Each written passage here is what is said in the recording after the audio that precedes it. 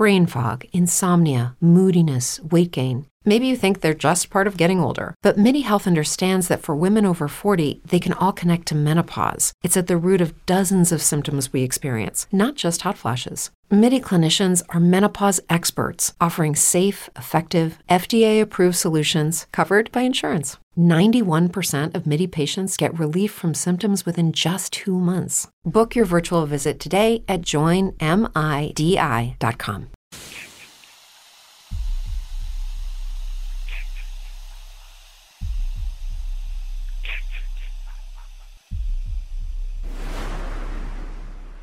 Warning, the following content may contain elements that are not suitable for some audiences. Viewer discretion is advised. Hello, kiddies. This is yours duly, John Kassir, the voice of The Crypt Keeper.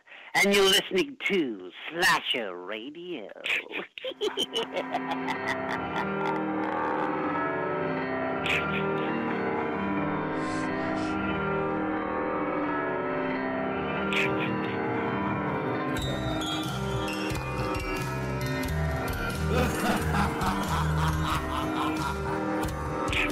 Welcome to Slasher Radio. My name is Bones, and I'm joined by Kat and Rob. Guys, what's happening? Not much.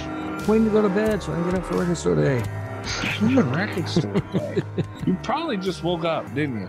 No, I did not take a nap, so I could go to sleep as soon as I was done recording. So we have cranky Rob to look forward to. Oh no. Yeah, cranky and about half drunk. Oh, well, no different than any other week. Yeah, So. I can't. But yeah, it's tomorrow's record store day, and there's things I got to have. Well, we were talking about that before the episode started. You mentioned John Carpenter or something. What were you? Yeah, John Carpenter. I think it may have been him and another guy. I don't remember. But they did the score for Village of the Damned. Oh. And that's getting a reissue for Record Store Day. So I'm hoping to get that. There you go. And I just wanted to, because I know this is a topical thing, and everyone listening, I'm sure, is probably pretty interested. You guys did, I don't remember much of last week. I'm not going to lie. Did we talk about A Quiet Place 2 last week? You guys seen that, right? I finally watched it this week. Oh, is this right? Okay. So what'd you think, Kat? I loved it so much. I was so pleasantly surprised. A Quiet Place was one of my favorite horror movies the year it came out. I was really impressed with it.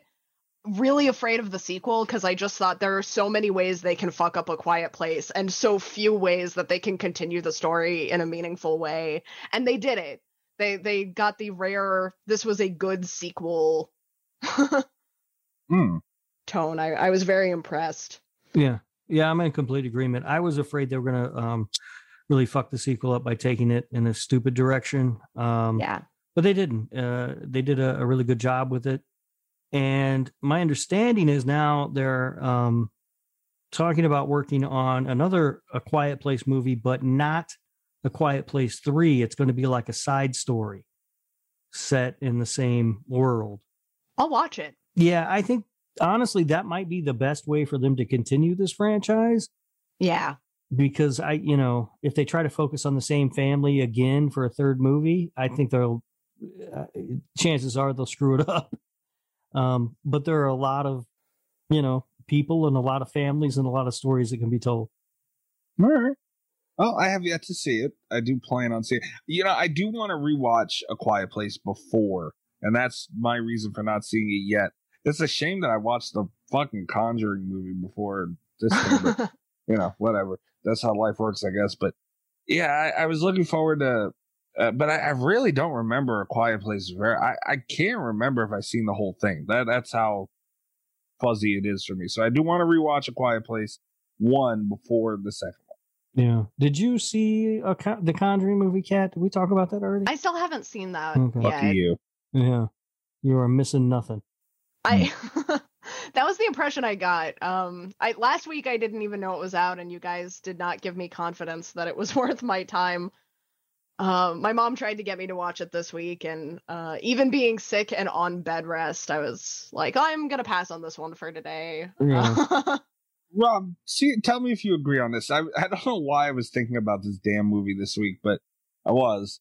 And Kat, I think the best way to describe this movie is a paranormal movie mixed with, or maybe like a haunting would be better. A haunting movie mixed with like Indiana Jones. Yeah, sort of. There's a little bit of that. It's just, it's not good. I didn't like it at all. So like, what the hell are they? They're doing way too much in these damn Conjuring movies. Yeah, and that seems to be pretty much the common consensus that I'm seeing online. Most people didn't like it very much. Huh. And I said while I was watching it, you know, a dig on paranormal movies are usually is they start so slow. And it's a challenge to kind of keep the viewer interested because of the way these movies are.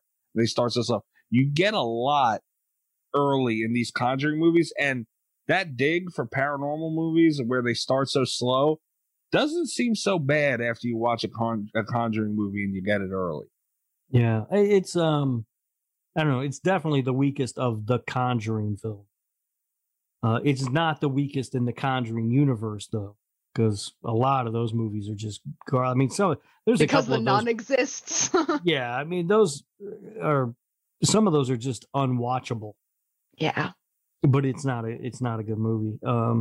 But you know, I mean, if you have HBO Max already, you might as well watch it. What the hell else are you gonna do? Yeah. I guess you could watch In the Heights. That's on HBO Max now, I believe. I might watch In the Heights. Yeah. I'm thinking about In the Heights more than I'm thinking about The Conjuring. Yeah. Is where I'm at. Yeah. That's a musical. There's no way I'm watching. The weakest Conjuring movie is kind of like the stinkiest turd. I was like, do you really win no matter what? Honestly. No, I was supposed to go to the movies today, and I went ahead and canceled it, so I did not go. I was going to go see that Ryan Reynolds movie with Samuel L. Jackson, the hitman's wife's bodyguard. Yeah. It looks funny. I was going to go check that out, but I was like, nope. Do you know if Ryan Reynolds is shirtless in this movie? He does not appear to be shirtless in the trailer at any point. But I don't know about the rest of the movie. No. All right. But I had to come home and watch a movie for this episode. Oh, so the perfect mindset for a movie that I like. Uh-huh. I do have, before we get away from the topic of theaters, I have a horror court. Oh shit. Is it me again? No. Okay. I mean, honestly, 8 out of 10 times it's me. So. It's usually Rob, and I have my grievances with you this week. I know it's going to come to blows, but it's I think we're going to be all on the same page about this one. I hope. I want to complain a little bit about my about theater courtesy. During a horror movie, Quiet Place. I've only been to see a couple movies this year. I've only just recently gotten my second shot, so I've seen Spiral and A Quiet Place Part 2. Very different experiences for me. A Quiet Place Part 2 was really good. It was very easy to get invested in, but the people sitting in the row next to me were very loud, which is annoying enough in a movie theater experience, but especially for a movie that's as sound-oriented as something literally called A Quiet Place. Yeah. It was a little bit frustrating. There was a lot of laughter. It was like a commentary track down the aisle. They eventually got a little bit quieter. And then, and this is what I want to complain about, they were taking flash photography. What? Oh, no. In the back row. And I was like, this is one of the most blatant things I've ever seen in my entire life.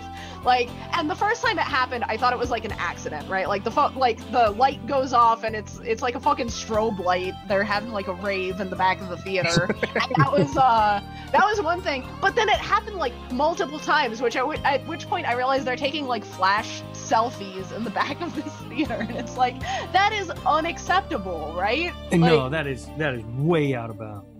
And I know I'm someone who can get easily irritated in a theater, but it's expensive, and I get a little bit, but like, that's just not okay, right? No, yeah, you're 1,000% in a right. horror movie. Yeah, I feel like this horror court is right on the line of turning on me. Because you're the worst. But what do you mean? Oh, I know you're in there on your phone. I know you are.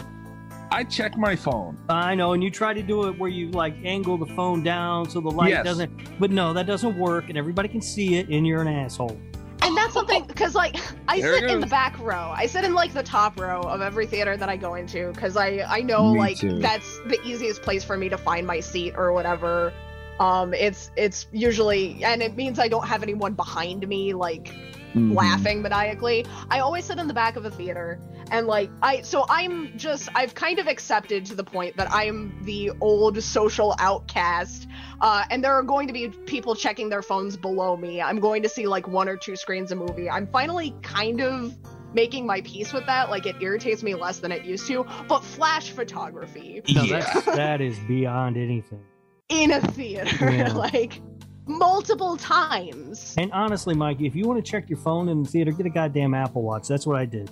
I do check my phone, but that's where the line stops. And, you know, I might have a comment here or there throughout a movie. I do it quietly. I whisper it. I even lean to further silence what I'm doing. Yeah, there was no leaning. Yeah, that's only acceptable if you know the person you're sitting next to, though, Mikey. Well, that's what I aim for. Right? I could see you in a theater just leaning into a stranger. Holy shit, you see that? Get the fuck away from me. Oh, I'm sorry. See, the reason I don't go to theaters anymore, and I do miss the experience, around me, people just set their kids loose in fucking movie theaters. And it drives me up the wall. Because, like Kat said, it's expensive. You're going to enjoy. I go for horror movies, as I'm sure most people listening to this, the majority of the stuff that they go to, horror movies in theaters. Do not drop your kids off in a group at a movie theater because they're laughing. Their phones never get put down. They don't shut the fuck up. They're in, they're out, they're up, they're down, they're moving over here, they're going over there. I don't go anymore. You guys need to go to a higher class theater because I never have these problems. Dude, that's what I deal with. That's what I fucking It never happens here to me. I have like a pretty good selection of theaters, not immediately by where I'm at, but like within a 30-minute drive. I have a decent selection of theaters. Like, I can choose my own theater experience. This is the nicest theater by me that I went to for A Quiet Place Part 2, and I went to like one of the later showings so that there would be fewer people. Right. It's the first time anything like this has ever happened to me there. Like, yeah. I've had bad experiences, especially because one of my favorite theaters to go to is like one of the cheaper ones. They serve alcohol, and it's like a $5 ticket, and the sound quality isn't great, and I just like, I know what I'm getting into, but it's never happened to me like at this particular theater because it's so nice. Yeah, when you go to the cheap movies, I mean, that's kind of what you get. Like, I have AMC A-List, and they do like $5 Tuesdays. And I get so pissed off when I go to the theater and I realize, oh, damn it, it's Tuesday. I picked the wrong damn day to come to the theater. Yeah. But yeah, I don't really have these issues. At least not too much. I can't remember the last time I had a pain in the ass experience like that. And the thing that irritates me is everyone was so fucking quiet during Spiral. It was packed. It was like wall to wall packed. And no one said a goddamn thing. Yeah. Kat was waiting for a distraction on that sumbitch. I would have loved something to watch during Spiral, and there was just nothing. Yeah. Of course, the last few times I've gone to the movie theater, too, I've gone to IMAX. And I think people are less likely to do it in IMAX because the tickets cost just that much more. Yeah. You know? Yeah. That's true. Yeah. That's like the one thing. I don't have an IMAX theater unless I'm willing to drive for it. Yeah, I have to drive for it too because I live in a little college town. But yeah, it's, you know, some movies it's just worth it. Like Kong versus Godzilla, I was going to the IMAX theater for. I wish I had gone to see Quiet Place Part 2, but honestly, with my work schedule, I'm just happy I got to see it at all. Yeah. I was afraid I was going to miss it in the theater entirely. I would have been crushed. Yeah, I saw that one at the IMAX theater too.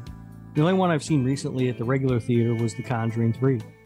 And I didn't give a damn whether anybody talked to you in that movie or not. So. You're begging for something to watch. Yeah, I was looking around at strangers going, hey, what's up? The tables have turned. But yeah, I don't go. I'm not happy about going to movie theaters anymore because of and I might sound like the crotchety old man, but these goddamn kids that people let loose in the movie theaters, don't do that. Because you know how they're gonna. You know they're gonna act like they don't got no goddamn sense. Don't do it. Come on now. Sweet Jesus. Yeah. It is the nice thing about being like a freelancer, because I just go during school hours. Yeah. That's Just a good go idea. like 2 o'clock in the afternoon, and it's like, I'm not gonna run into any kids in this movie. We need a rash of like really high profile national news kidnapping, so people couldn't let their kids run loose. You know what I mean? Oh my God. Rob, Horrible thing. Don't spearhead Horror this court thing. for Rob. Yeah, literally court for Rob. Yeah, I am happy that we had a horror court that wasn't about me, because that shit was getting old. And we all agreed on one, which is nice. Yeah, way to rally the troops, Kat. Yeah, thank you. Well, I think this is the first horror court where one of us would directly curse that. Like, Rob, you called me an asshole Well, right out of the gate. somebody had to. Someone has recently, several people, so good lie. I'm gonna keep you in check. Yeah. Good call, Kat. That is a very bitch-aboutable moment for sure. Thank you. Yeah. All right. I like the horror courts. I really do. They're good. They are. Yeah, they're terrific. Wonderful feature on this show. I love it. Yeah. I don't like this one all too much because I got cursed at, but yeah, I got over it. We need to change the name of the topic. We just call it Bitch It Rob. That's All right. not bad. Yeah. That might be a good show for the Lord Network Comfort thing. No. We're gonna do a show where you talk nice about me. What was that called again? Male bondage. Yep. Patreon.com/Slasher Radio. Yeah. There you go. Yeah, you hear me and Mikey bond over a little male bondage. It sounds too much like Sexy Time with Rob. I don't like Oh, it. that show's a hit too. God damn Oh it. man, I'll say the metrics and the algorithm just off the charts for all these shows. Can we do the news? I don't even know what those words mean. Let's do some news. Yeah, please. Pretty Jesus sure I'm not Christ. using them correctly, but No. whatever. My research department tells me. Who's the research department? The Oompa Loompas? None of your business. Oh, okay. So I got people. All right. I'm Well, sorry. I just answer phones there. I'm sorry. I know more people than just the two of you. Really? Oh, Ghost. Right. Yeah. Yeah. Is she running your... Oh, God. No wonder those numbers are fucked. I'm going to tell you said that. Oh, shit.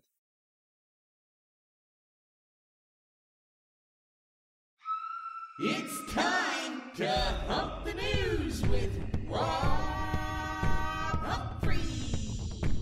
He's not a genius.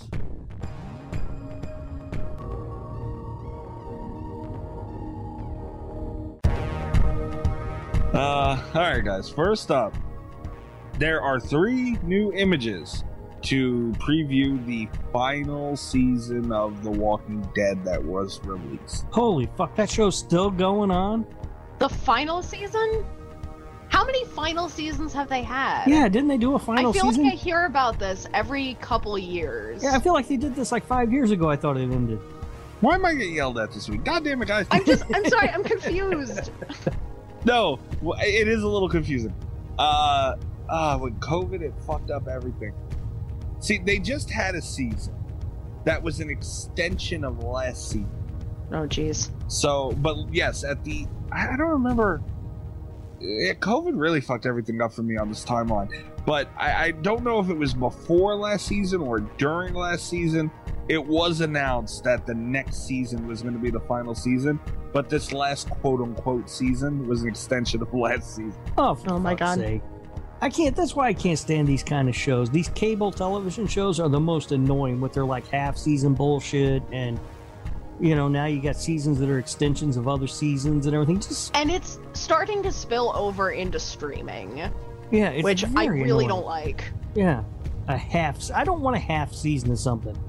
Just save it up and give me the whole damn thing at once. Well, see, to be fair, and I've always, when I was a huge Walking Dead fan, I always bitched because they had, me and my grandmother, Grandma Bones, bitched about this every fucking week when we would talk about Walking Dead.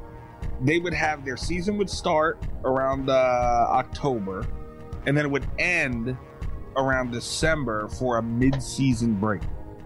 I was Jeez. like, what the fuck is a mid-season break? You know, like, it's Yeah. bullshit. And then it would pick up again, usually either on fucking Valentine's Day night or All-Star Weekend for the NBA. Really, you know, but besides the point. And then it would run until whenever it would run. So yeah, it was. That always pissed me off. But at the same time, when you really look at the quality of what you're getting with Walking Dead, and you know, say what you want about it, Rob, but you got to admit, well, you haven't watched it, so I guess not. But, I saw the first season. well, but I mean, So? a lot goes into what they do. I mean, I guess. I don't know. I mean, we had Greg Nicotero on the show, and he, in depth, went into like they're filming on location in Georgia in like 120-degree weather with the makeup on and fucking all this armor, like whatever shit they got. Like, it's not easy, and all these fight scenes and everything they're doing, mixing in CGI. Yeah, I appreciate it, and as much as it sucks, I get it. Yeah. I mean, like the effects and stuff look good. I never had a problem with that. It's the, the Start lack and of stop. story Whoa, that bothers me. The lack of anything happening ever. How dare you? Awful. This is an argument for another day. We're It's not an gonna have another awful hardcore experience. because I'm real close. Don't do it. Stop being mean to Walking Dead. I got to speak my truth, man. That's all there is to it. Your truth is bullcrap. There's Walking Dead was great. Anyway, these images look cool. You can see Negan, you see Carol. I don't see Daryl, which is strange, but and you see zombies. So, yeah. Well, screw the both of you. Anyway, What did I do? I don't know. You Sorry, weren't Kat. excited enough. Yeah, you did throw a few digs in there, Kat. Damn you. I'm confused. That's fair. That's fair. Speaking of images being released, Jurassic World Evolution 2. Dear Lord. I know. Promises to be a bigger and better game, and there's a trailer released, and apparently this is coming this year. I did not look at the trailer yet. I'm actually going to do that right now. I was super disappointed because we never had a good Jurassic Park game, and the last one was just a fucking park builder. I like park builders. What's wrong with a park builder? Farming simulator. Yeah, I know. Farming simulator. And everything I have is like a park builder, basically. All these games I play. I like that kind of thing. I haven't played this, though, the Jurassic Park game. And I didn't see anything about the game, like the new one coming out. I thought you were going to talk about the movie, how we got a poster. Well, I'm getting there. All right. I'm getting there. But yeah, I'm looking at it now. It looks like a glorified fucking park builder. So I'm in. I will save my money on Jurassic Park Evolution 1 and wait for 2, I guess. I guess. And then maybe I'll be in. If I can build a park with dinosaurs, that sounds awesome. See, that only sounds awesome to me if you then have to escape the park. Right. No, you guys. It's like, you young people and your ADD and stuff. Can't you ever just relax when you're playing a video game? It's nice. I relax when I play video games sometimes. Yeah. Every now. Like Farm Manager 2021, it's so great to just sit back, relax, and watch the fields get plowed. Oh, it's so relaxing. That's too relaxing. Yeah. I relax all the time when I play video. I sit in my drawers on a couch, feet up. I'm relaxing. All right. I usually start like cursing, but a Plants vs. Zombies level of relaxing. oh yeah, Where it's like I plant shit and it fights zombies for me. I love that game. It's a good balance. Do they have that on PlayStation, Cat? Do you know? They do, Oh. actually.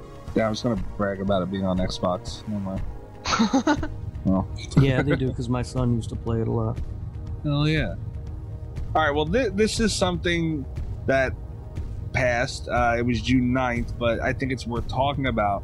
Sci-Fi celebrated Pride Month on Wednesday, June 9th, with an all-day The Pride of Chucky marathon. Yeah, I don't know. I didn't get that. Pride of Chucky. Yeah, I don't know what Thing. Chucky has anything to do with Pride Month. Am I missing something? The Cult of Chucky a little bit had maybe a little. Seed of Chucky For sure. I completely blocked Seed of Chucky from my Seed of mind. I Chucky is don't awful. remember. Oh, it's a piece of shit movie. Don't get me wrong, but it's in there. Damn it. Is right. it there? I don't remember Seed of Chucky. I mean, that's just not what I've watched in a long time. All right. Look, I'm all in on a Child's Play marathon. You know, a Chucky marathon, whatever you want to call it. But I don't understand what it has to do with Pride Month. But I love to watch Chucky. I would imagine Seed of Chucky was what did it. Yeah. But this is the second Child's Play marathon in the middle of the fucking week. Sci-Fi? What the hell? Yeah. I think more than even the Seed of Chucky, I think that Sci-Fi had the rights to show the Child's Play movies, and they liked the little play on words from the Bride of Chucky to the Pride of Chucky. Probably more than anything to do with Seed of Chucky. Yeah, because there are other horror franchises that would have made a lot more sense there. Yeah. Yeah, and they have the TV show coming up, which we will talk about shortly. I kind of skipped over the fucking Jurassic Park thing. Jesus Christ, and I haven't reminded you. I know. That's probably why I didn't do it. Oh, I thought that was the whole thing. But yeah, there was a new poster. I forget what's the name of the fucking the new Jurassic Park. Jurassic Park Dominion or something. Dominion, yeah. I mean, a poster came out and people got mad. I don't know what they got mad about. I don't know why they got mad. I thought it looked pretty cool. I mean, posters are cool and all, but like, people really got pissed off about that thing, and I don't know why. I don't know what there was to get mad about. I thought it looked pretty cool. Rob, even your co-host on This Horror Life goes, she said to me, "It looked fucking stupid." I believe is an exact quote.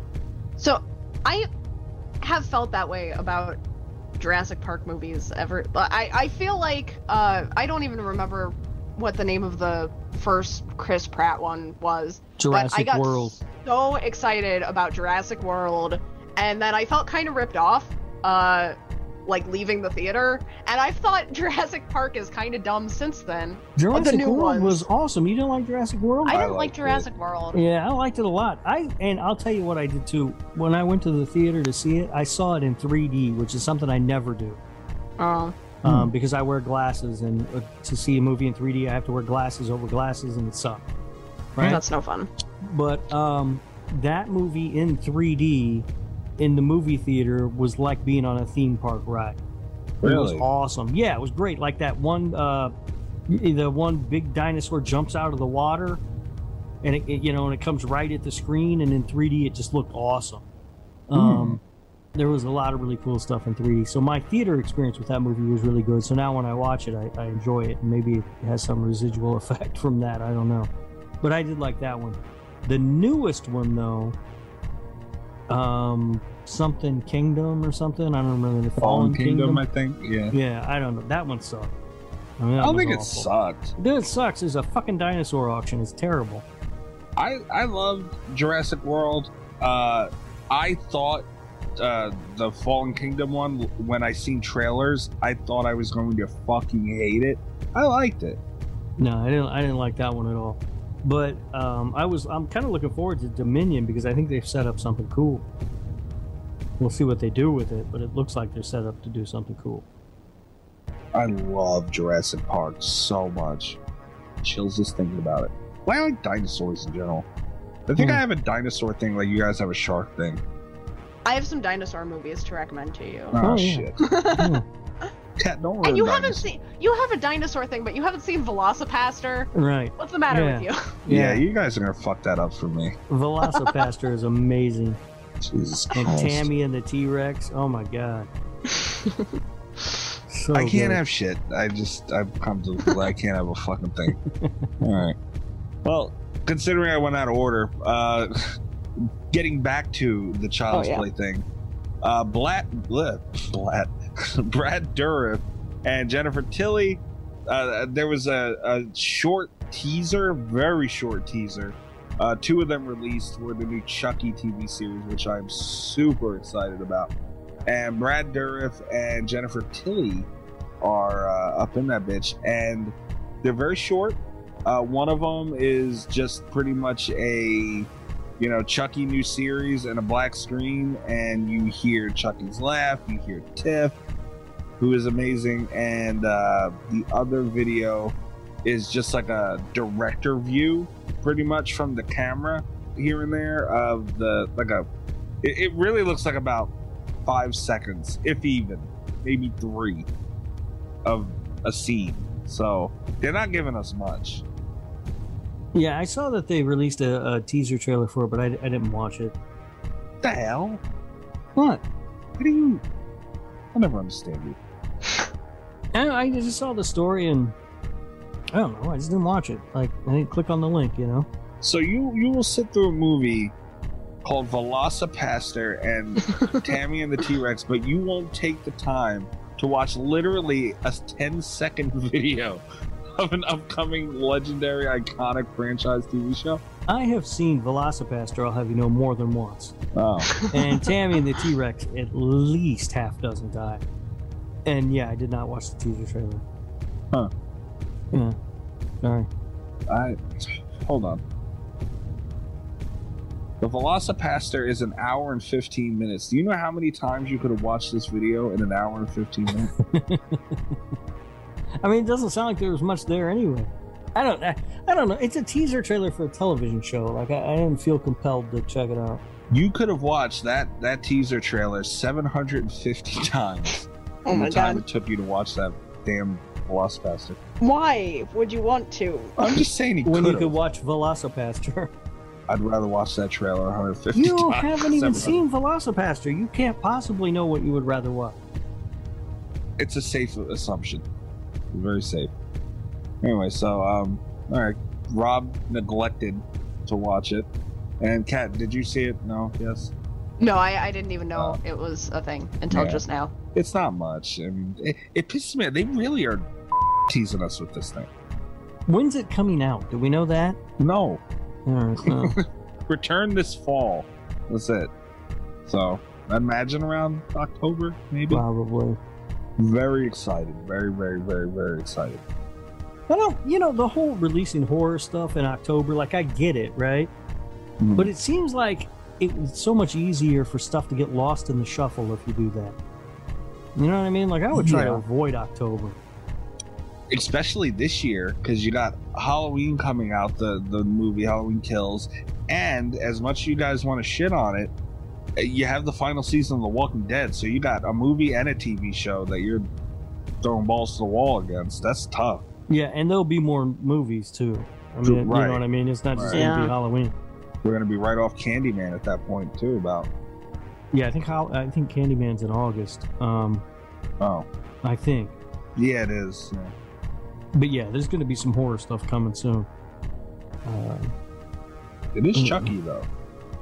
I think it's easy to get lost in the shuffle. It's Chucky, but it's on like sci-fi. I don't know. I'm not. We'll see, but I'm not over excited about it, to be honest with you. All right. Yeah, I mean, I hope it's great. Don't get me wrong, but you know, it's a television version of Chucky on sci-fi. You know, I would temper your expectation. I am, but since it's Chucky, I feel like, you know, they're really gonna pull out all the stops for it. Yeah, I mean, Sci-Fi is the network that gave us Santa Jaws, so you know they could do anything. Did they really do Santa Jaws? I'm pretty sure that was a Sci-Fi movie. Yeah. Fuck Sci-Fi. Hey. Anyway, moving along. I sent you guys a link. I don't know if you want to check it out. For God's sake, now I gotta go click on something. I should have sent you that damn teaser trailer. Make you watch it. I'm not watching a trailer for this damn thing. No. You don't have to watch the trailer for this, but just the images to get a little visual. R.L. Stine. Speaking of trailers, there's a trailer out for an R.L. Stine Netflix trilogy called Fear Street. And, I mean, I love R.L. Stine. And looking through this, I don't know much about it. This is my first time hearing about it. But looking through the images that Bloody Disgusting has up, it looks R.L. Steiny, if that makes sense. I don't. All right, so let's back up just a moment here. Okay. I don't know what Fear Street is. Me either. Okay. Fear Street was a series of books. It was like Goosebumps, but for a slightly older age bracket. That was going to be my question. Is it Goosebumps? Yeah, for like preteens. Goosebumps. I had a weird timeline reading horror as a kid because I actually read Stephen King like really in like single digit years, but my assumption is that, you know, Goosebumps was for, you know, like really little kids, and then Fear Street was for like the preteens. Okay, but these movies are rated R, huh? That's interesting. Okay, well, all right. Maybe I'm wrong. No, I mean, who read knows? like a couple of Fear Street books, but they were never nothing that should be rated R. Yeah, but I think that like it might be a smart way to make these movies because the audience that were the age to read these books would now be old enough to watch a rated R movie. Watch a rated R, yeah. You know, so that might be a smart way to go about it. I'm just not that familiar with it. I never like Goosebumps and all that stuff was sort of, I was too old for that stuff. So I never really read the books. I mean, I've seen the show a few times, and I have read the books, actually. I shouldn't say that because I have read the books with my kid when he was younger, but just Goosebumps. Like, I didn't know Fear Street existed. See, that was the thing with Fear Street for me, because I went to, like, from Goosebumps to Stephen King, like, really fast. So there was not much of an age for me to be in Fear Street. By the time I learned about it, it was like I was still kind of reading Goosebumps for nostalgia at that point, but they weren't as scary as the King things, and they weren't as silly or as nostalgic as the Goosebumps. So I never read like very many of them. You went from Goosebumps to Stephen King, and Family Services never had a talk with your parents? No, in my mom's defense, she read my first Stephen King book to me when I was 7, I think, but it was Eyes of the Dragon, which is actually, you know, it's a fantasy novel. I was gonna say, I don't even know what the hell that is. It's his one fantasy novel, which he wrote for his daughter. What? Not his one fantasy novel, because I guess that's also what the Dark Tower series is, technically, if you want to break it down into. Anyway, he wrote it for his daughter because she's not big into horror stories, so he wrote Eyes of the Dragon, and my mom read that to me when I was little, and then because I liked that book, I was like, well, I can read more Stephen King, and then I read it to myself when I was like 10 or 11, and it's a lot scarier as an adult than a kid, so it was not super traumatic at the time. But then, you know, reading it later, it was like, why was I allowed to read this as a kid? Like, right, yeah. I don't know. Well, it looks like they're coming out. They have dates for these. Part 1, and they have years next to that. So part 1, and I'm assuming, again, this is my first time hearing about this. I think they're set in different years. Right. Fear Street Part 1 in 1994. Looks like it's going to be dropping on July 2nd. Fear Street Part 2, 1978, which is interesting. I really want to see that 94 shit. That right there. But that's dropping on July 9th, the 1978. And Part 3 is 1666. Oh, good lord. That's a big jump. Jesus Christ. Are you sure they don't mean 1966? That could be a typo. That very well could be a typo, Mr. Squires. I'm at Bloody Disgusting, but I don't know. But that's dropping on July 16th, and these are going to be on Netflix. I am super looking forward to this. All right. Well, let me know how they are, because I probably will skip some bitch. I mean, I don't know. I might watch them. I don't know. But Velocipastors, a must-see. Yeah, I mean, there's so much out there to watch. I could rewatch Velocipastor 3 times. Yep. Or Santa Jaws or whatever. Definitely going to be checking out Aquarium of the Dead, so. I'm going to warn you. Next up, the Evil Dead game. There is a video out of gameplay. Yeah. And it is narrated by Ash. Yeah. And this thing looks fucking awesome, despite what my co-hosts are going to say. So go ahead and get out of the way. It looks great. I'm just really disappointed. It looks like it's going to be another multiplayer online game, and I just don't care.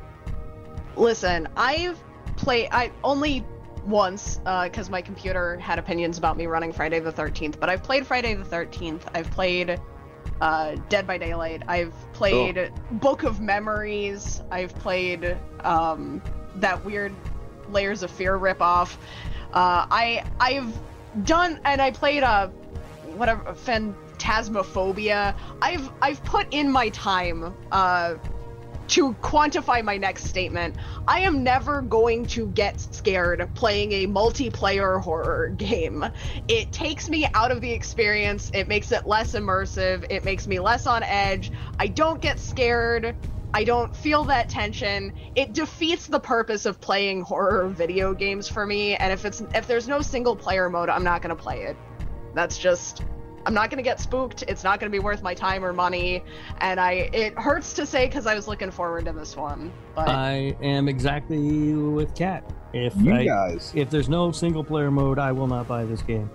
It looks amazing. I mean, the little bit of gameplay footage that they show in the trailer or whatever looks incredible. I'd love to play it, but if there's no single player mode, I'm just out. It's not scary to do multiplayer. Kat, you have never been stalk shift grabbed in Friday the 13th, and not for nothing, Dead by Daylight 2. There are times today. Dead by Daylight scared. Michael Myers scared the shit out of me today. And sorry. Yeah, you should apologize. I got fucking face camped on that hook too, so I really apologize, scumbag. Not you, the asshole face camped me. But it has its. I do see what you're saying, though, Kat. I do. It's not. It's more of a circumstantial thing where it's like it happened, it's done kind of thing. So like I get it, but it does have its moments, and I don't know, I just like the competitiveness of it, you know. So that's me, and I'm really looking forward to this game. My speed, it's been documented, I can't fucking stand up by daylight, but Friday the 13th game is like my perfect speed for a video game. And this looks like it's a little more fast-paced and involved, but I'm here for it, man. Fucking sign me up. I mean, I'm not opposed to a multiplayer mode for these video games, but I feel like, honestly, in a way, it's sort of a lazy way to put a licensed property out there. It's not original anymore. There are a ton of these kind of games, so, you know, give me a single player mode also. And if you don't do that, then I'm just not interested anymore. Plus, and I want to talk to you about, you might back me up on this one, Mikey. You might not. It's going to be okay. Either way, I'm not going to be devastated.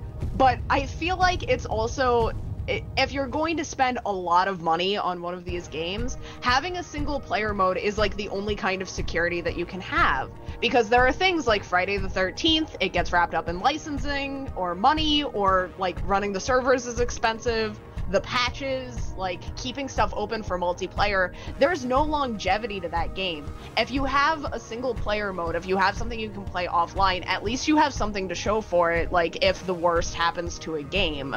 But if you're multiplayer exclusive, like that's putting an expiration date on whatever you produce.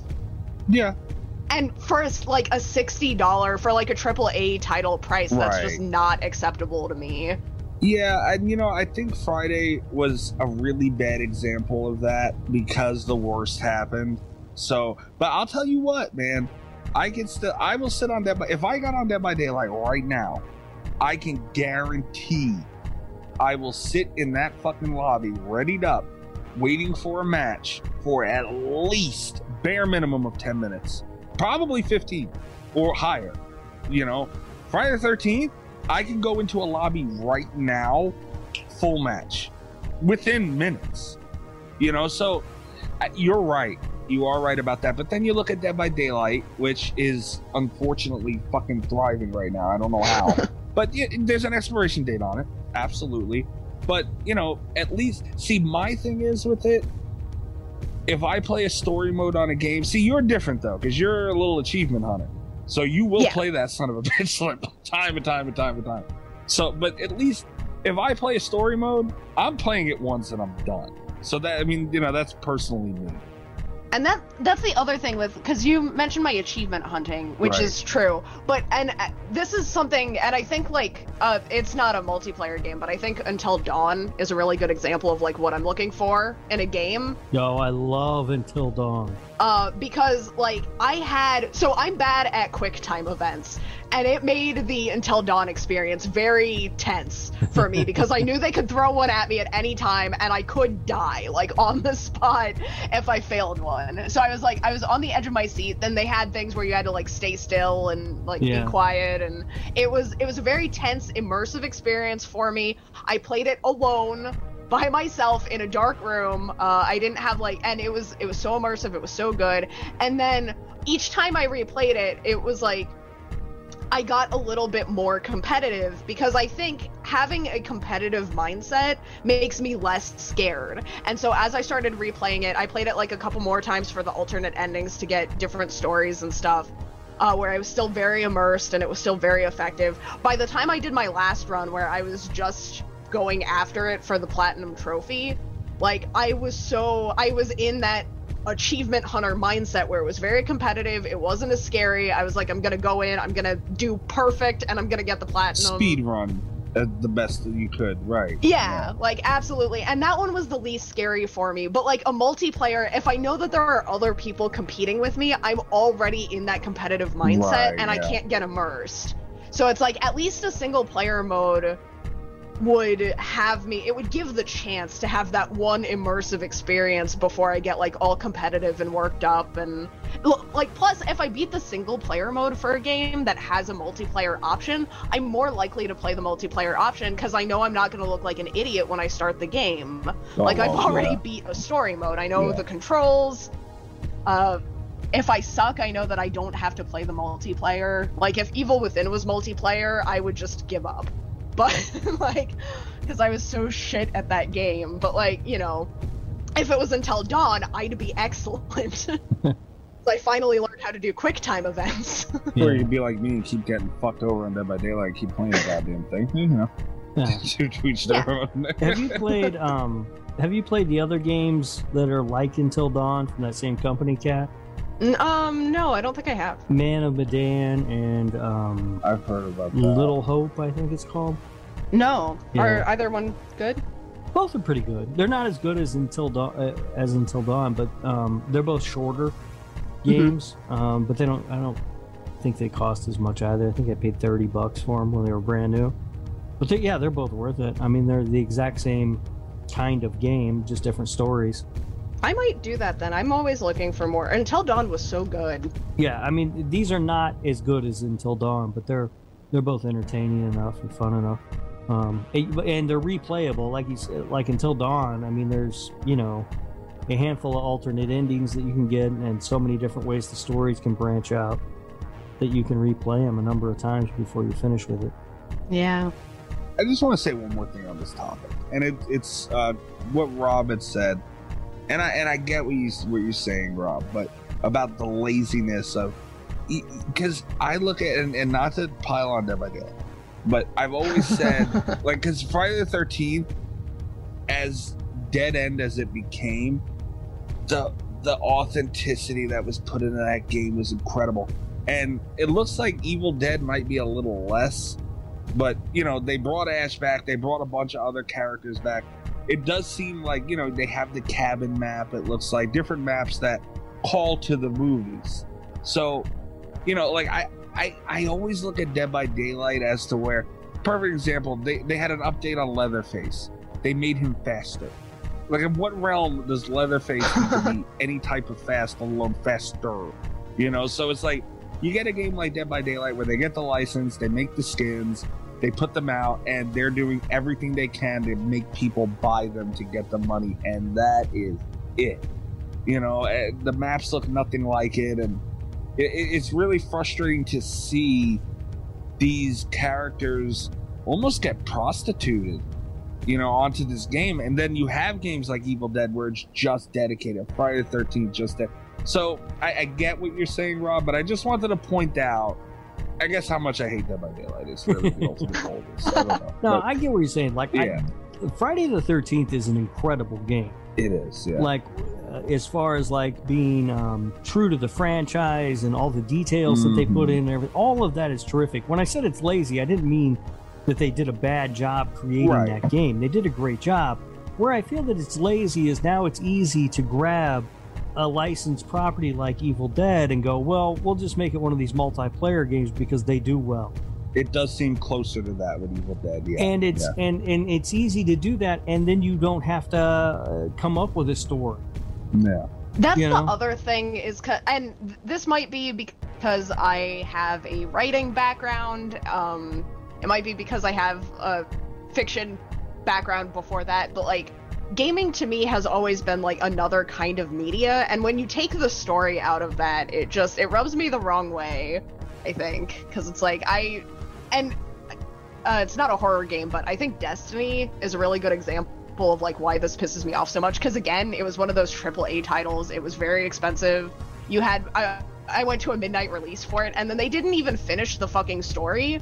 Like, you had to pay extra for the update to get the second half of the narrative, and it's like, that's not bullshit acceptable to me. Yeah. Like, it should be an experience. It should tell a full thing, you know? And it's like, I understand that now that multiplayer is becoming more the accepted, like, preferred type of game for people, that not everyone is looking for that story, but that's still what I play games for, like, 90% of the time. This is just an example of something else that millennials have ruined. I'm here for it. You're not wrong. I'm here for it. I am looking for it. I'm just worried that I'm not going to be able to catch on to this Evil Dead game, because I am a little older.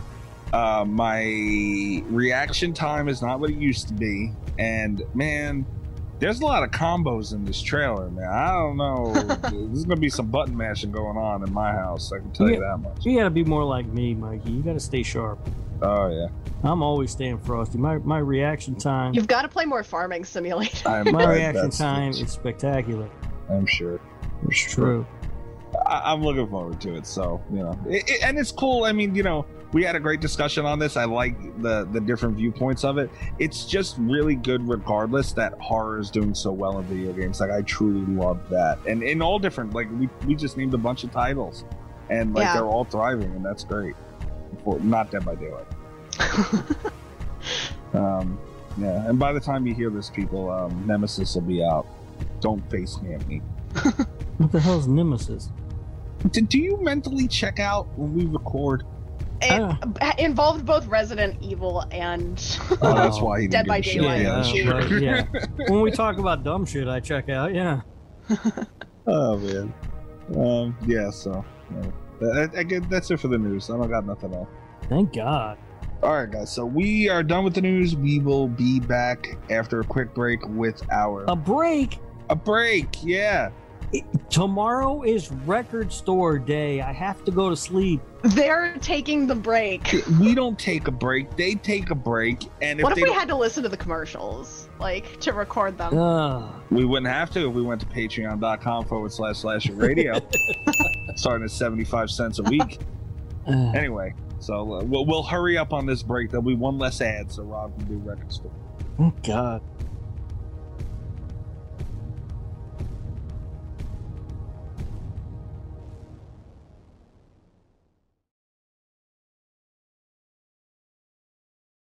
All right, Kat. This is a cat pick. Set the table. What made you? Because I never heard of this movie. We're doing The Perfection. I never heard of this movie. Set the table for it, because I don't quite know how to describe this thing right out of the gate. How'd you not hear about this movie? When this movie came out, it was all over the place. I had also not heard of this movie. I almost missed this one when it came out because I was not as in the loop with horror stuff at the time. And no one told me about it. It was one of those things I like accidentally stumbled on it on Netflix one day and watched it without any idea what the fuck it was about. It's been one of my favorite movies since then. I really enjoy. I think this one, of course, I didn't have the exposure to it that Rob did, but I've always felt like it was a little bit underrated. I'm surprised that people don't talk about it more. And one of the things that really drew me to this movie in particular is it has, I think, and I've made this complaint about specific movies on the show before, that I very often don't like the chemistry between love interests in movies. I complain about that. I think the first time was American Werewolf in London. I did not enjoy that couple together. I think this has some of the best chemistry of any horror film, and it is between two women, which is not, we don't get a lot of LGBTQ plus representation in horror, especially not any that's good. And so to have like very good chemistry between two leading ladies, this movie made a huge impact on me. And I had actually pitched this one earlier in the year, but it was right after Cube. And I decided that I didn't need any more of my favorite movies getting badgered. My bad. Because Rob had told me that he doesn't like this one. But it's Pride Month. It's been a little while. I'm feeling better about Cube slightly. And I wanted to choose something for Pride Month. And like I said, there aren't a ton of options because everyone's talking about Nightmare on Elm Street Part 2 right now. Right. And, So, wait, Kat, does that mean you're not mad at me about Cube anymore? I'm less mad at you. Yes. All right. I've recovered some from Cube. I'm more mad at you over it, though. How the hell does that work? So yeah, I chose it for Pride Month, but it is a, yeah, how do you, it's a, body horror revenge story with lesbians, and I really like it. I'm a fan. I'm a big fan. Okay. This movie came out in 2018. I see 19 released somewhere when looking this up. I'll go with 18, whatever. 18, 19. I need to get used to newer horror movies. I just need to do it. And this is not me shitting on this movie. Okay. I just need to get used to it. This one was different. Yeah. This one throws you for a lot of loops, and it's one of the things I really liked about it, because usually, even with newer horror movies, like, I sit down and I kind of expect that I know what's about to happen because I watch so many of them. And this one got me several times where I had to stop and be like, what am I watching? Like, what have I clicked on? What is this about? Like, what are we doing here? It got me like more than once. But even the tone of it, like, I mean, I think Rob might understand where I'm coming from a little bit with that. Like, I'm so used to the Friday the 13th, and I'm just using these titles because they're big titles. Like that darker sense to a horror movie. And a lot of movies that we've watched recently, and I think this is a good example of a more modern horror movie, like they're so bright, and the tone is so much higher. And like, I'm just not used to that. Yeah. And it's like, this is the direction that we're going in, it seems like. This one is a bit more, like, polished, I think, in terms of, especially, like, the cinematography for this one. It's visually. Flawless. It's flawless. But, Rob, you had seen this, you were up on this when it came out, so you threw a rewatch down on this. How do you feel? Well, the amount of hype that I saw on Twitter about this movie when it came out was, it's funny. It's sort of like Bird Box. Remember when that came out? And got way too hyped. Everyone was talking about it. That was sort of how the perfection was. And also in the same way that Kat said that it doesn't get talked about now, the same thing. Like, it just sort of, it was like a moment in time where everyone was talking about this movie, and now no one ever talks about it. It's like Bird Box. Everybody was talking about it, and now no one ever talks about Bird Box. See, I didn't even have, like, I wish I had this recommended. I don't, because I really like the way that I stumbled across it. I walked in blind, and that's how I prefer to walk into movies. But, like, I never heard anyone but me praise this movie. Yeah. So on the rewatch, I feel about the same way that I did the first time I saw this movie. I don't hate this movie. It's fine. I think that the thing that really bothers me about it is that it starts off in such an interesting way, and it starts going down such an interesting path, and then it completely changes directions and becomes something else. And I always get disappointed by that, because I feel like the story that I felt like they were starting to tell me is much more interesting than the story that they end up telling me. So I do see where you're coming from with that one, because there was a point the first time I watched it, there was a point like right in the middle where I did get really disappointed that it wasn't a plague story. Yeah, essentially when it stops being a body horror story and becomes more of a revenge story, that's where it loses me, because I think that the body horror story that they have set up is so interesting that I'm all in on that. So when it changes and becomes something completely fucking different, I was like, I'm out. I don't like this. This isn't as interesting to me. So I didn't like it like right at that point. I was really disappointed the first time. But even by the end, just because it had just the way that the story's framed, by the end I had gotten on board. And on the rewatch, I actually liked it a lot more because, and this is something I was going to wait a little bit to talk about, but I'm excited.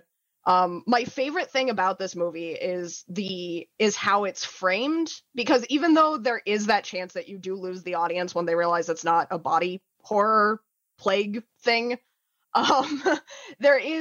I cannot think of a revenge movie that is framed better than The Perfection.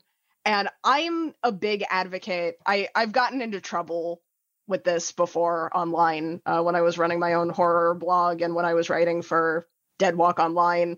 I used to get in a lot of trouble because I apparently am the one woman that really appreciates gritty revenge stories. I really liked Last House on the Left. I really like American Mary. Oh god, that was rough. Coralie Fargett's Revenge, just also very good. I really like the revenge arc story. Like, it's very vindicating to me. There's a lot of catharsis there. Sometimes they do kind of get into that weird exploitation area, but it's one of like my favorite subgenres of horror, and that's something that I get a lot of pushback for when I'm recommending movies to people. That's interesting. I'm the only person that seems to think this way.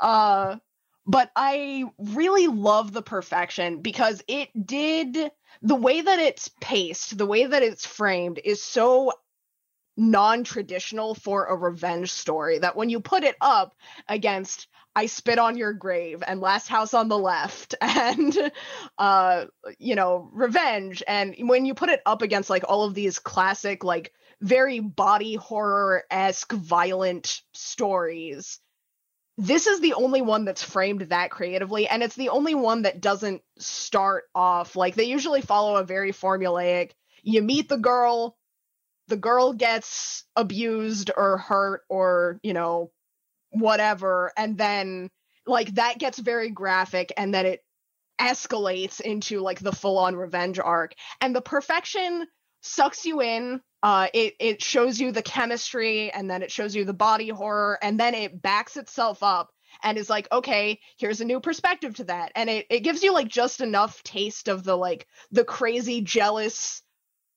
hysterical woman angle, which is where I got disappointed. And then it continues forward where it's like, okay, and now there's like a revenge on top of the revenge, and it gets almost convoluted, and then it backs up that one more time and is like, no, they're on the same page, and before finally giving you Duet, which is just like that perfect end to a revenge film. And I love there's no other movie that frames a revenge story quite like this, and I think it's masterful. I think that's one of the places where it loses me, though, is when it backs up again to tell me, no, what you thought was happening isn't happening because they're on the same team. At that point, I'm like, all right, you've done this too many times now.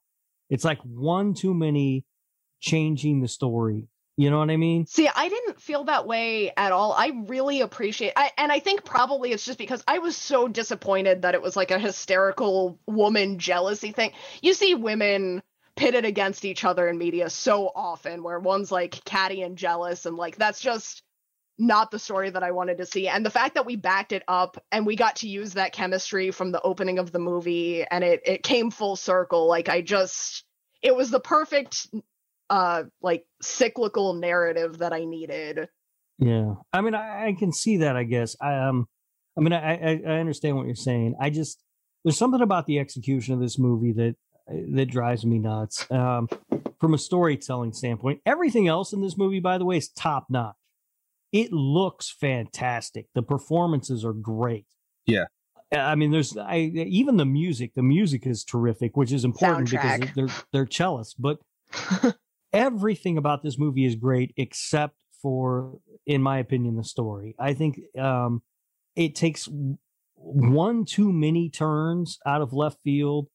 I think that they set up an amazingly interesting story at the very beginning and then just do a complete 180 and go in a whole nother direction, which apparently Kat thinks is a feature and not a bug, but I think it breaks this movie for me.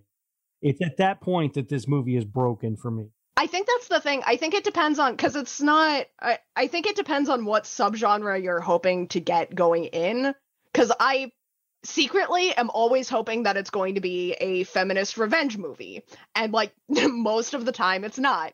But this time I won, and it was framed beautifully, and it ended on the correct note for me. If I had been looking for a body horror movie, I can see how that would have been incredibly frustrating.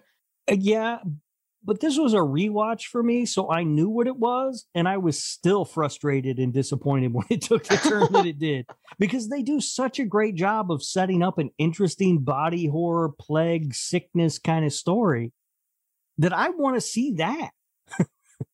And where they go, I don't know. It doesn't, I don't know. It just feels a bit convoluted to me. It gets a bit sloppy, and keep in all the doubling back and everything else. I don't know. I'm just not a huge fan of what they did with it. And I will say I'm not a huge fan of revenge films in general, though. All the movies that you talked about, Last House on the Left and I Spit on Your Grave and stuff, I don't like those movies generally. Yeah. So that probably has something to do with it too. I think you do have to have an appreciation for the revenge story. Yeah. I mean, the movie Revenge, I don't think I even finished it. I was like, this, I don't want to watch this. Yeah. And I think it is an interesting way to set up a revenge film. And like you said, a completely different than the sort of, template that's been set forth for these kind of movies. But I don't know that it's necessarily a better one. I don't know if it's better, but it was refreshing, I think. Yeah, I think that the impact of movies like Last House on the Left and I Spit on Your Grave is sort of in that the brutal depiction of abuse that you see. I mean, they're awful. It's terrible to sit through that. But you see it and you get a sense of how awful it is. And this one, you don't really see it at all. See, that's why I love this one, because I feel like there have been other movies, I can't name any off the top of my head, but there have been revenge movies where they've kind of tried to tone that down. And that's usually the thing where it usually falls very flat. Like, because they haven't shown you that gruesome stuff, and you don't really want to see it in a movie, but if you take it out, it makes it less cathartic when we get to the revenge part. Yeah, it doesn't pack that same punch. It doesn't hit with that same impact if you don't see it. But like The Perfection is the only movie for me that I can think of where you don't really see any of what happens, but it still had that like horror for me. Because like I think it's because of that second. It's because of that second arc that they have where you think that she's just vengeful and crazy and hysterical, and then like they set it up, you find out she's done time in like an institution, and they really set it up like they're just going to have made her imagine the whole thing, and then you see that she didn't, and it's that same kind of like I at least was hit with just like that wave of horror about what she and the other girls had been through, and it made that it made the conclusion very satisfying to me still. And I can't think of another revenge story where they've like cut out so much of like seeing the abuse, and it's been so satisfying to see the abusers get what's coming to them. Like, yeah, no, I can see where you're coming from. I just, it just doesn't work for me as well for some reason. Like I said, I really do think like at that point where it turns from body horror to revenge is literally a point in this movie where I jump off. Yeah. I think what they've set up is infinitely fascinating, and then I don't get to see any of it. You know, like if it had been these two girls and this sickness, and they're in the middle of nowhere in China, to me, what the hell's that story? Because that's incredible. That also would have been a good story, but yeah. Mikey, you've been awful quiet. What do you think about this movie? To be honest, I'm taking it all in right now. I am very middle ground on this movie. I think I don't hate it, but I don't love it. And I think my biggest problem ultimately with this movie that's stopping me from saying I like this is there was a lot of start and stop with what I liked, you know, and again, I go into most movies, but you know, especially like if I see something's a horror movie, I go in with certain expectations, which is why I started off by saying I think I need to get used to newer horror movies. When it started off a little slow as a horror movie, but see, it did a good job also keeping me interested in the story, which is why I'm not going to shit on it. Because if I couldn't get interested in this story, Kat would be mad at me. It'd be Cube all over again, you know. But they did a good job. The characters were good. The story was good. They were entertaining. It did all of that for me, and I'm waiting for it, which is fine. You know, I'll wait. That's cool. And that bus scene was so fucking good, and like you know all the body horror stuff Rob had mentioned that was great. With the sickness and all that, I mean, that was great. But even just I'm going to bring up tone again, like the tension in that scene, and it felt dark and everything that was going on, and that was awesome, man. Like I really, really liked that, and then it stopped, and then it picked up, you know. So there was a little bit of a roller coaster with what I liked most. That went up and down. But again, I really can't knock it because everything in between, it's not like, you know, the cello playing and stuff, you're going to lose me on that. You know, I'm just going to put it out there. Well, you don't like the cello, Mikey?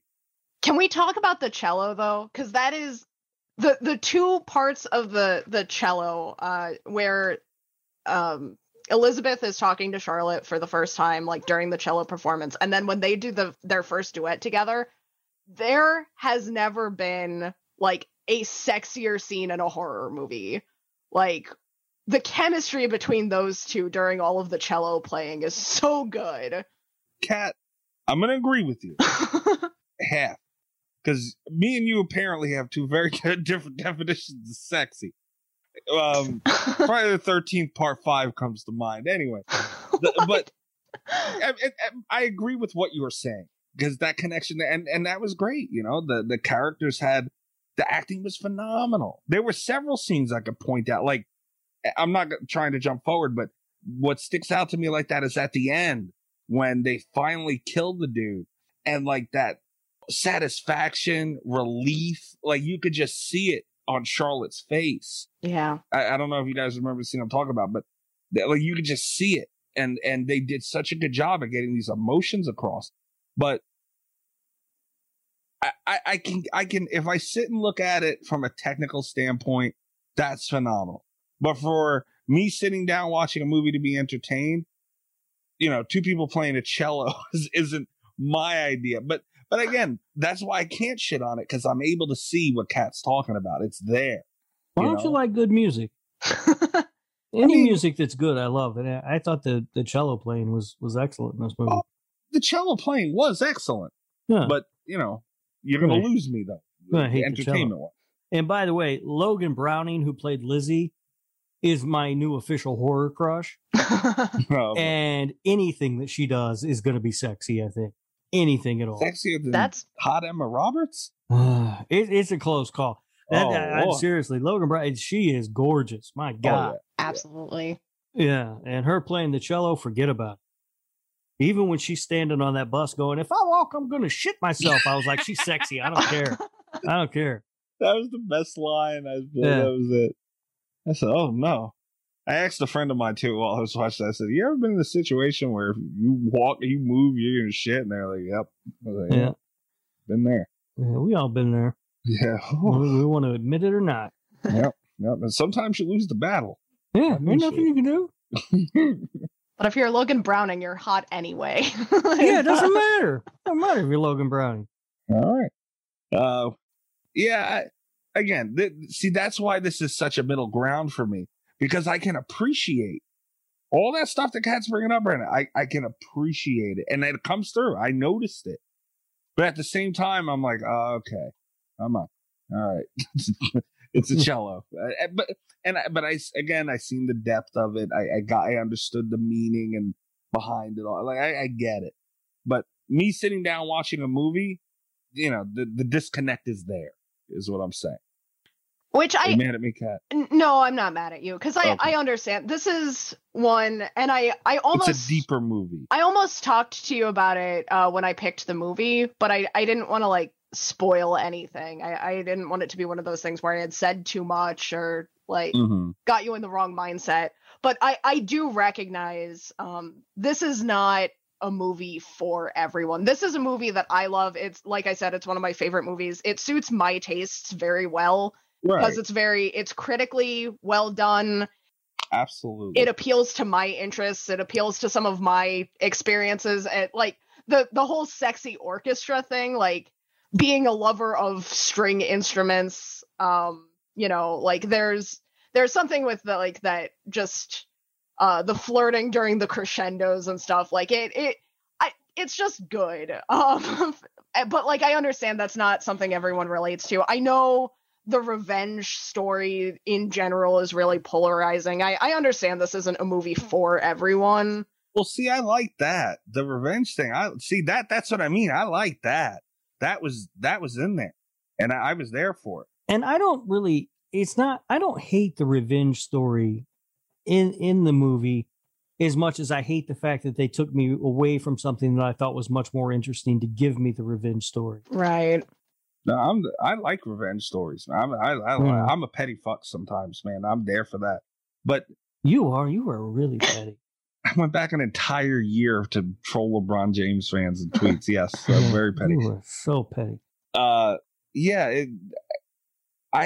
That's sort of I can point at things that I like, and I'm going to point to something later on that is one of the greatest things I've ever seen.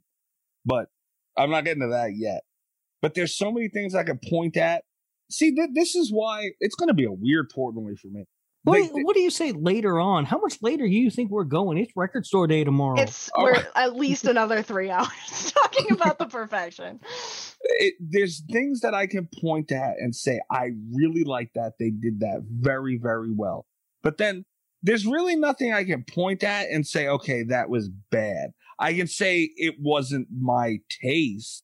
But I can also at the same time go, okay, but that was done very well. You know what I mean? Yeah. And I know that the perfection for me, this is probably going to be one of our most skewed Portnoys for me. It's weird, yeah. I understand that it's critically and stylistically, it's lined up perfect for me. This is a perfect storm for a perfect movie for me. But I understand, and I almost told you going in, I understand that no one is going to like this movie quite as much as I do. But critically, there's something there. It's well done. It's a good movie. It is extremely well done from a technical standpoint. I will give you that. I mean, we haven't even mentioned Steven Weber yet. Oh God, no, we haven't. And he's great. Is just a terrible, evil, obnoxious prick. Yeah. In this movie, he's fantastic, and that's not a role that, when I think of Steven Weber, I don't think of that at all. You know, he's got. They make him look like a terrible, evil, obnoxious prick in this movie somehow. But his, generally when you see Steven Weber, he just puts a smile on your face. He looks like a pleasant fella. Yeah. Yeah. Somehow they make him evil in this movie. But yeah, so I mean, there's a lot that I do like about this movie. I think I did probably enjoy it more on this rewatch than I did the first time that I saw it, just because I was aware of what it was. Yeah. It's still not like one of my favorite movies or anything. It is a really hard movie. As someone that constantly wants to recommend this movie to people, it's hard to do because it's like you don't want to tell them too much about it, but it's also hard to be like, hey, I've got this lesbian orchestra body horror revenge film for you to see. Like, no one knows what that is. Kat really should head the marketing team, because you notice how she just said lesbian orchestra body horror. When she first proposed this to us, Rob, especially me not knowing, she just put the lesbian part in. Yeah. She left that orchestra shit out. So she's very smart in selling this originally. Now we hear the orchestra crap. I see you, Kat. All right. Okay. In my defense, I've rewatched it recently. I was remembering the lesbians. Full disclosure, it had been a while since I'd seen the movie when I pitched it to you. I mostly remembered the lesbians. I will too. You know what? I will point out one thing this movie did bad.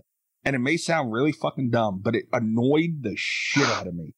When the two girls were laying in bed, and, they just got done doing their thing, and, they're talking, and they're laying there naked.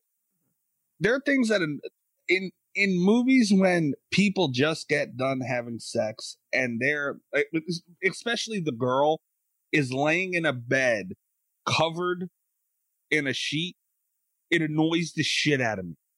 Because who the fuck does that after, it makes no goddamn sense. But they didn't do that in this. But they had their arms so awkwardly over their fucking, their nipples and everything. I get you have to cover it. I understand. But to have your arm placed in the most awkward position ever to do so, to make it look casual, that stood out to me for some odd reason. Oh, see, I didn't even notice that. I was looking at the pretty ladies. Believe me, I was too.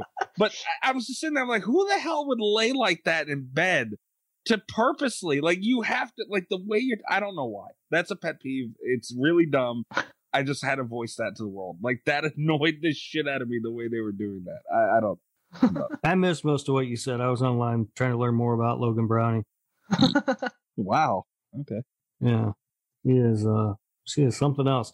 And apparently she's on some TV shows or something too. I'm gonna check those out. I was not familiar with her before watching this movie. Whole new world. Yeah, I going back to the chemistry thing that you were talking about between the two of them, Kat. Yeah, it's incredible. It is. And that's the one thing that, because I'm always on the other side of that.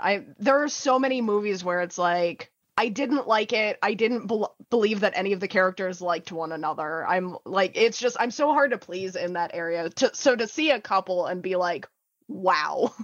And they're also two characters that you wouldn't think would like each other, right? Because they're both in this. They're both cello players who. They're so competitive. Yeah, while not at the same time attending the same conservatory, they both went to the same conservatory. You would think that they would be natural enemies. It's such a competitive thing.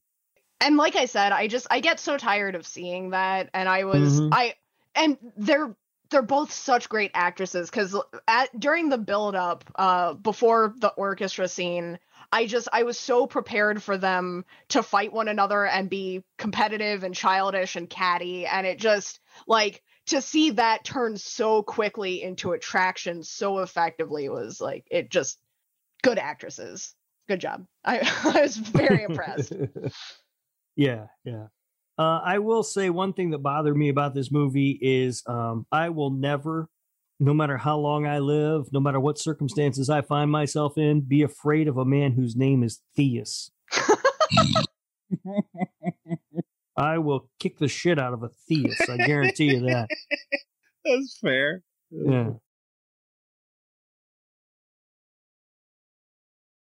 All right, I want to bring up my favorite by miles. Well, I don't know. A couple scenes that these two girls were up there, but my favorite part of this movie, that stab in that forearm.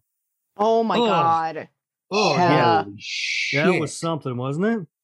Oh my God, man. And the attention to detail, because fights like that, like end fights, that's something that gets me about a lot of movies, is like when they cheap out on the blood because it goes so fast and you don't see it for very long, and like you can kind of get away with glossing over the practical effects there, and they didn't. Like they went full. You see everything as it goes through that arm, and it's oof. Whew. That was crazy. And we've seen knives go through hands and, you know, even arms and this and that. And it's the stab. But the dragon, like, oh my God, man, that was crazy. I don't even know. I was thinking of ways to put it since I seen it. I rewound that and watched it at least a dozen times. It was wild. Because like Kat said, I mean, not only was it a cool concept, the execution, it was flawless. That was crazy. My arm hurts just thinking about it. Yeah, it looked great. I did not rewind it and rewatch it because it was gross, and I'm not. I love that shit. A disgusting human being like you are. Yep. But yeah, it did look fantastic. There's no doubt about that. There were a lot of things that looked great in this movie. You know, she cut her hand off, and even just the stump looked good. I was just going to say, like, they almost never, because that's a thing that you see in horror movies all the time, where they cut off someone's limb and then, like, you see the stump, but you never, like, actually get to see the wound part of it. And they didn't flinch away from it in this one. Like, she had the tiniest nub I've ever seen, though, because her arms were so small. Like, it looked so funny. I was like, oh my God, that's the smallest nub ever. It was such a cute nub. See, if you've got small wrists, though, right? Yeah, like, it made for a very, very small nub. Oh my God, that was funny to see. But I mean, they didn't shy away from a lot of things in this. I was watching this while talking to somebody, and I actually said out loud, and this is the first time I've ever said this in life, and probably going to be the last. Oh my God, she's going to nub her. And they didn't know what the fuck I was talking about. But I knew. Once you know, you're never going to not know. Yeah, and I was like, well, it seems to be like fisting. But if you didn't have a fist, is the best way I could explain it.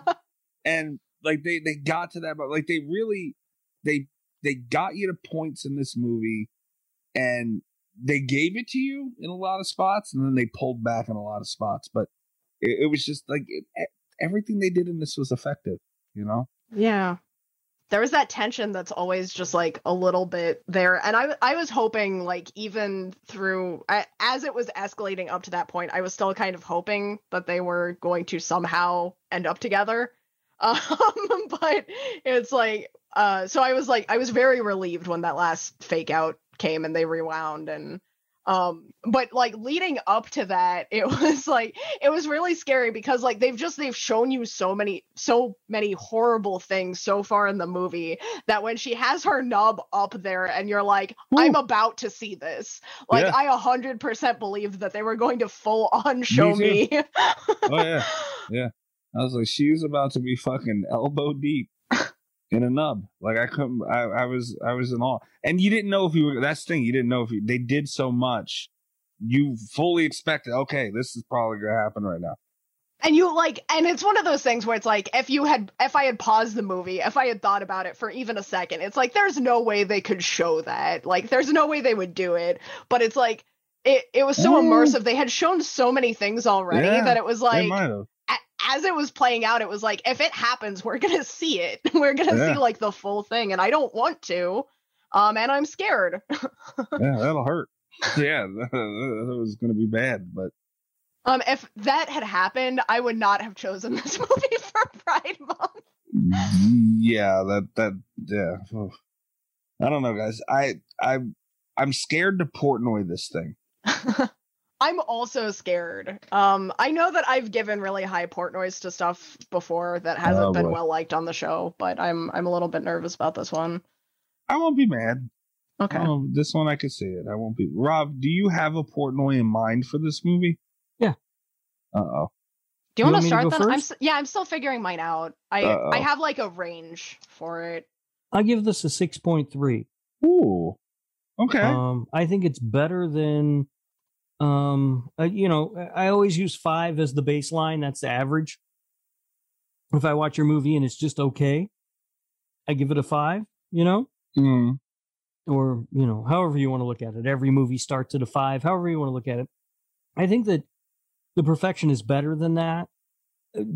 Just because it's not the movie that I wish that it was, doesn't, isn't really a reason to knock the movie that I have,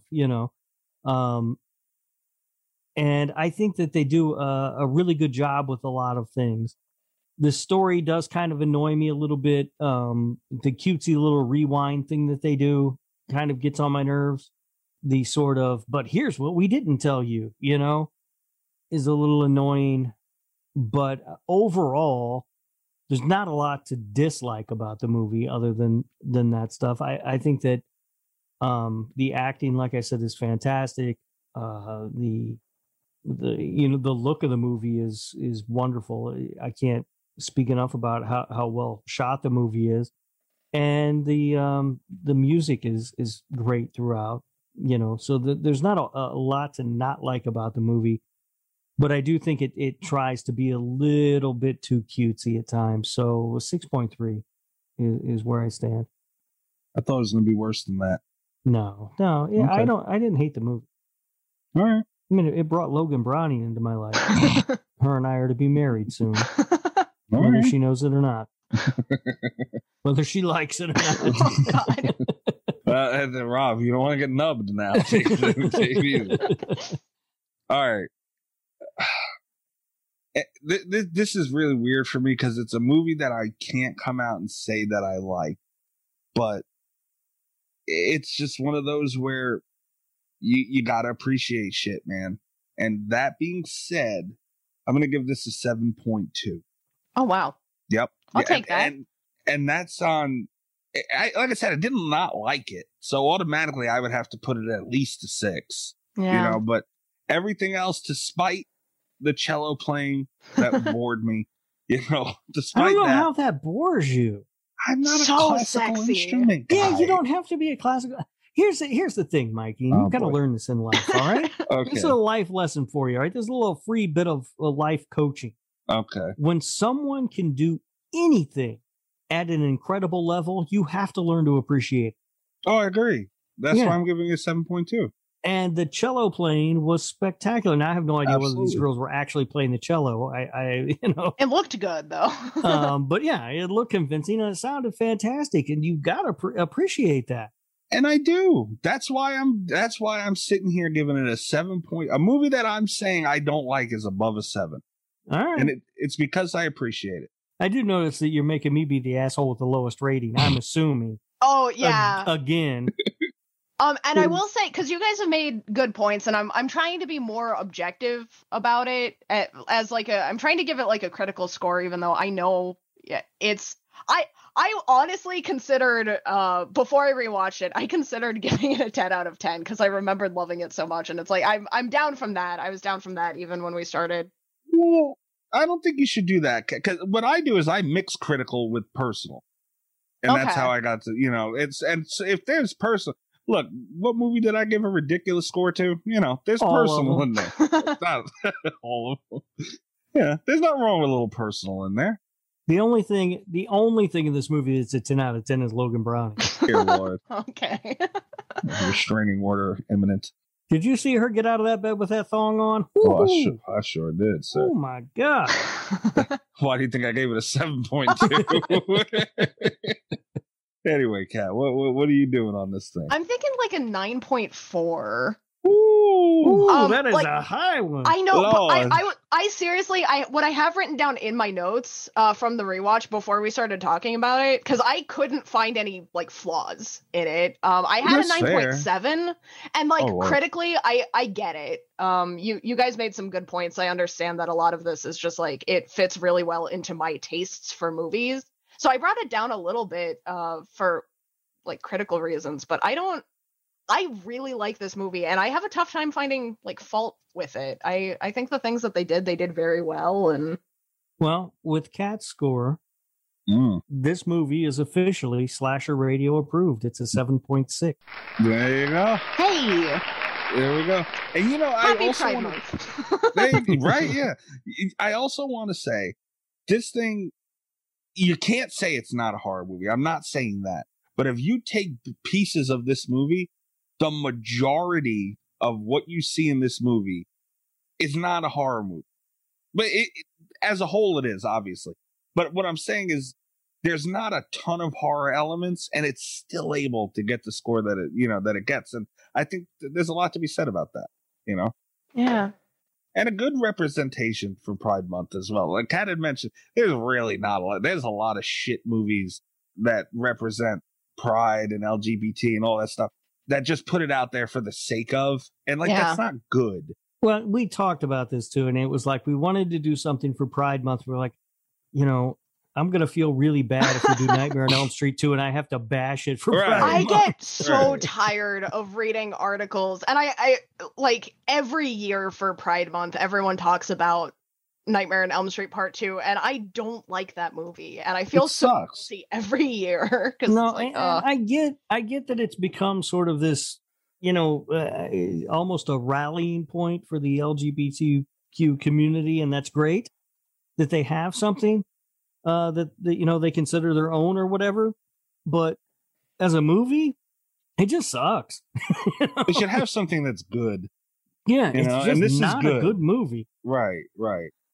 Yeah, so that's good too. Yeah, 'cause, yeah, even though intentions might be there and those are right, it doesn't make the movie right. Right, that's the thing. Yeah, I can agree with your message all day, but at the end of the day, you've got to make a good movie, or it doesn't matter. Right. It just wouldn't matter. Yeah. Yeah. Fantabulous? What? Yeah. Fantabulous. Fantabulous, yeah. Oh boy. I almost sent you the opening line for Fantabulous script, but then it was too long to send over a tweet, so I had to. I need to have a conversation with my editor before I release any of Fantabulous. It can be trimmed down some. Well, remember, we're shooting for a 3.5 hour runtime, so you. Okay. That is what 100 or 240 pages or something. So I can describe it a little bit more. Yeah. How many Chucky teasers are that? I don't. You do the math. I'm not going to do it. I already did the math on the Portnoys. What are we doing here? Ladies and gentlemen, they are talking about a gay shark movie that they are looking to make called Fantabulous. Just a little perspective here. Yeah. So that's what I'll be releasing it on Patreon. Yeah. I don't like the way you describe it at all, though, Mikey. That's how you guys described it. I feel like we were a little classier than you. With more enthusiasm. Yeah. Okay. That's the problem. There's a lack of enthusiasm on your part. Yeah. Kat and I were extremely excited about Fantabulous. The sad part is Chris would probably fucking love it. Yeah. Chris has got good taste. That's why. Let's have Chris on next week. Have him pick the movie. We'll have a good time. Could we not? Yeah, there you go. All right, guys. Is there anything that was not said that anything with Logan, what's her name, Rob, that wasn't said? Well, I think I pretty much said it all. You did. Yeah. Poor girl. Oh, I know. What if she follows you on Twitter, Rob? I just followed her on Twitter. We'll see if she follows me back. She's going to block you. I know she is. It's sad. It really is. That's how my life is. I hope she follows me. Oh, if she follows you and blocks me, I'm going to cry. I will. I will cry. Oh, man. Kat, did you have any points that weren't addressed? No, I think I talked about everything. How'd you feel about Logan Browning, Kat? Oh, she's gorgeous. Right? She also is one of my horror crushes. It's not new, though, so I was a little bit more subdued about it. But I've had a crush on her since right around... that was another convenient timing for me, because I found the perfection right around the same time I started having crushes on women and things. And... yeah. So this one really drove it home, huh? Yeah. Yeah, she... I was unfamiliar with her. And I had seen this movie before, and so I'm a little surprised that I didn't become more familiar with her after the first watch. But yeah, she really caught my attention this time. And yeah, she's right up there with crazy Emma Roberts. And she doesn't. I mean, she doesn't have to be crazy. Yeah, I was gonna say she doesn't need the crazy. If she's crazy too, look out, world. I love how Rob says she really caught my attention. You see 90% of her entire, but more than that, of her entire body naked, practically. Yeah, I'd imagine that caught your attention. It did. It caught my attention. I do want to say real quick, what's the name of the actress who played Charlotte? She's sort of the main character in this movie, and I don't feel like we talked about her at all. Allison Williams. She's great too in the movie. That should be noted. Right? Yeah, she does an exceptional job. Yes, yeah, she's really terrific, and she does go from what she does so well. At the beginning of this movie is she plays this sort of innocent, nice girl kind of character, right? Mm-hmm. Who has this plot in her head that we don't learn about right away, and she sort of turns. I don't want to say she turns evil because that's not really what she's doing, but she sort of, I don't know, she runs the gamut throughout this movie. Yeah, she sort of, you see a darkness come out of her in this movie. She gives a performance that, like, you can go back and on the rewatch, it can be because when you see her, she seems very innocent and very naive up until the rewind. But if you rewatch it, there's that sinister aspect is always there. Mm-hmm. Like, she can be menacing or innocent in the same performance, which is really, it's good. Changed gears very, very well. Yeah. I just wanted to give her a little bit of props too, because I've been talking a lot about Logan Browning, who is spectacular. But I, figure Allison Williams deserves a little bit of mention here for her performance in the movie as well. All right. Well, I'm going to start pushing for Logan Browning and Warwick Davis to follow me on Twitter. So we'll see how this goes. Right. One on spite, one is not. All right, fine. All right. The race is on, Mr. Humphrey. I know that's the problem with Mikey. Mikey always wants to stand in the way of love, guys. Yeah, tell me about it. True love. We're trying to squash it. All right, guys. That's the movie for this week. Kat, I'd imagine this went a lot better than you thought it would. It did. It really, really did. I'm glad. Was I the one you were worried about, Kat? I was, honestly, I was worried this was going to be the first one that you guys really teamed up against me. Mikey and I will never be on the same team. I can see that. Because this is the one I thought was going to do it. It really hasn't happened yet. Shit. Maybe one day, Rob. One day. Yeah, one day. Who knows? After our male bondage. We're done. Hi, guys. I don't want to think about it. Go to Slasher Radio on Twitter. Give us a follow. You can also go to slasherradio.com. Check out all our articles, episodes, interviews. Everything is on there. You can also find a link to our Patreon on there. That's patreon.com/Slasher Radio. You can get the show ad free. If you're missing the Easter eggs, that's where they are, Patreon. Last week alone, guys, you missed, I can't remember the exact number. I believe it was at least 15 minutes of content, upwards of that. And you're missing about that much content every week on top of the Lord, what is it, Rob? Lord Humphrey Audio Entertainment Network. Come on. Right. We do like watch-alongs or not watch-alongs. What do we do? We do commentary. Oh yeah. We'll do that stuff. Commentary. We do have watch-alongs and all that. Yeah, guys. It starts at 75 cents a week. It starts at literally 3/4 a week. So go check us out, and we're giving by far the most perks of any horror podcast. So just go check it out. It's free to look. And support indie horror, man. That's what it's all about. Yeah. And by the way, too, when you listen to the episode on Patreon, you even get when you listen on iTunes, Spotify, wherever you're listening, you get our logo, which looks phenomenal. But you also on Patreon, you get, when you're listening to the episode, you get the flyer for each episode. So it's a little bit of a different experience, and with the Easter egg and the ad free, getting the full experience of the show. So. There you go. You can also follow me at Mikey's Dead on Twitter. I'm on Twitter at RadioRob123. And you can also listen to my other show, This Horror Life, wherever you are hearing Slasher Radio.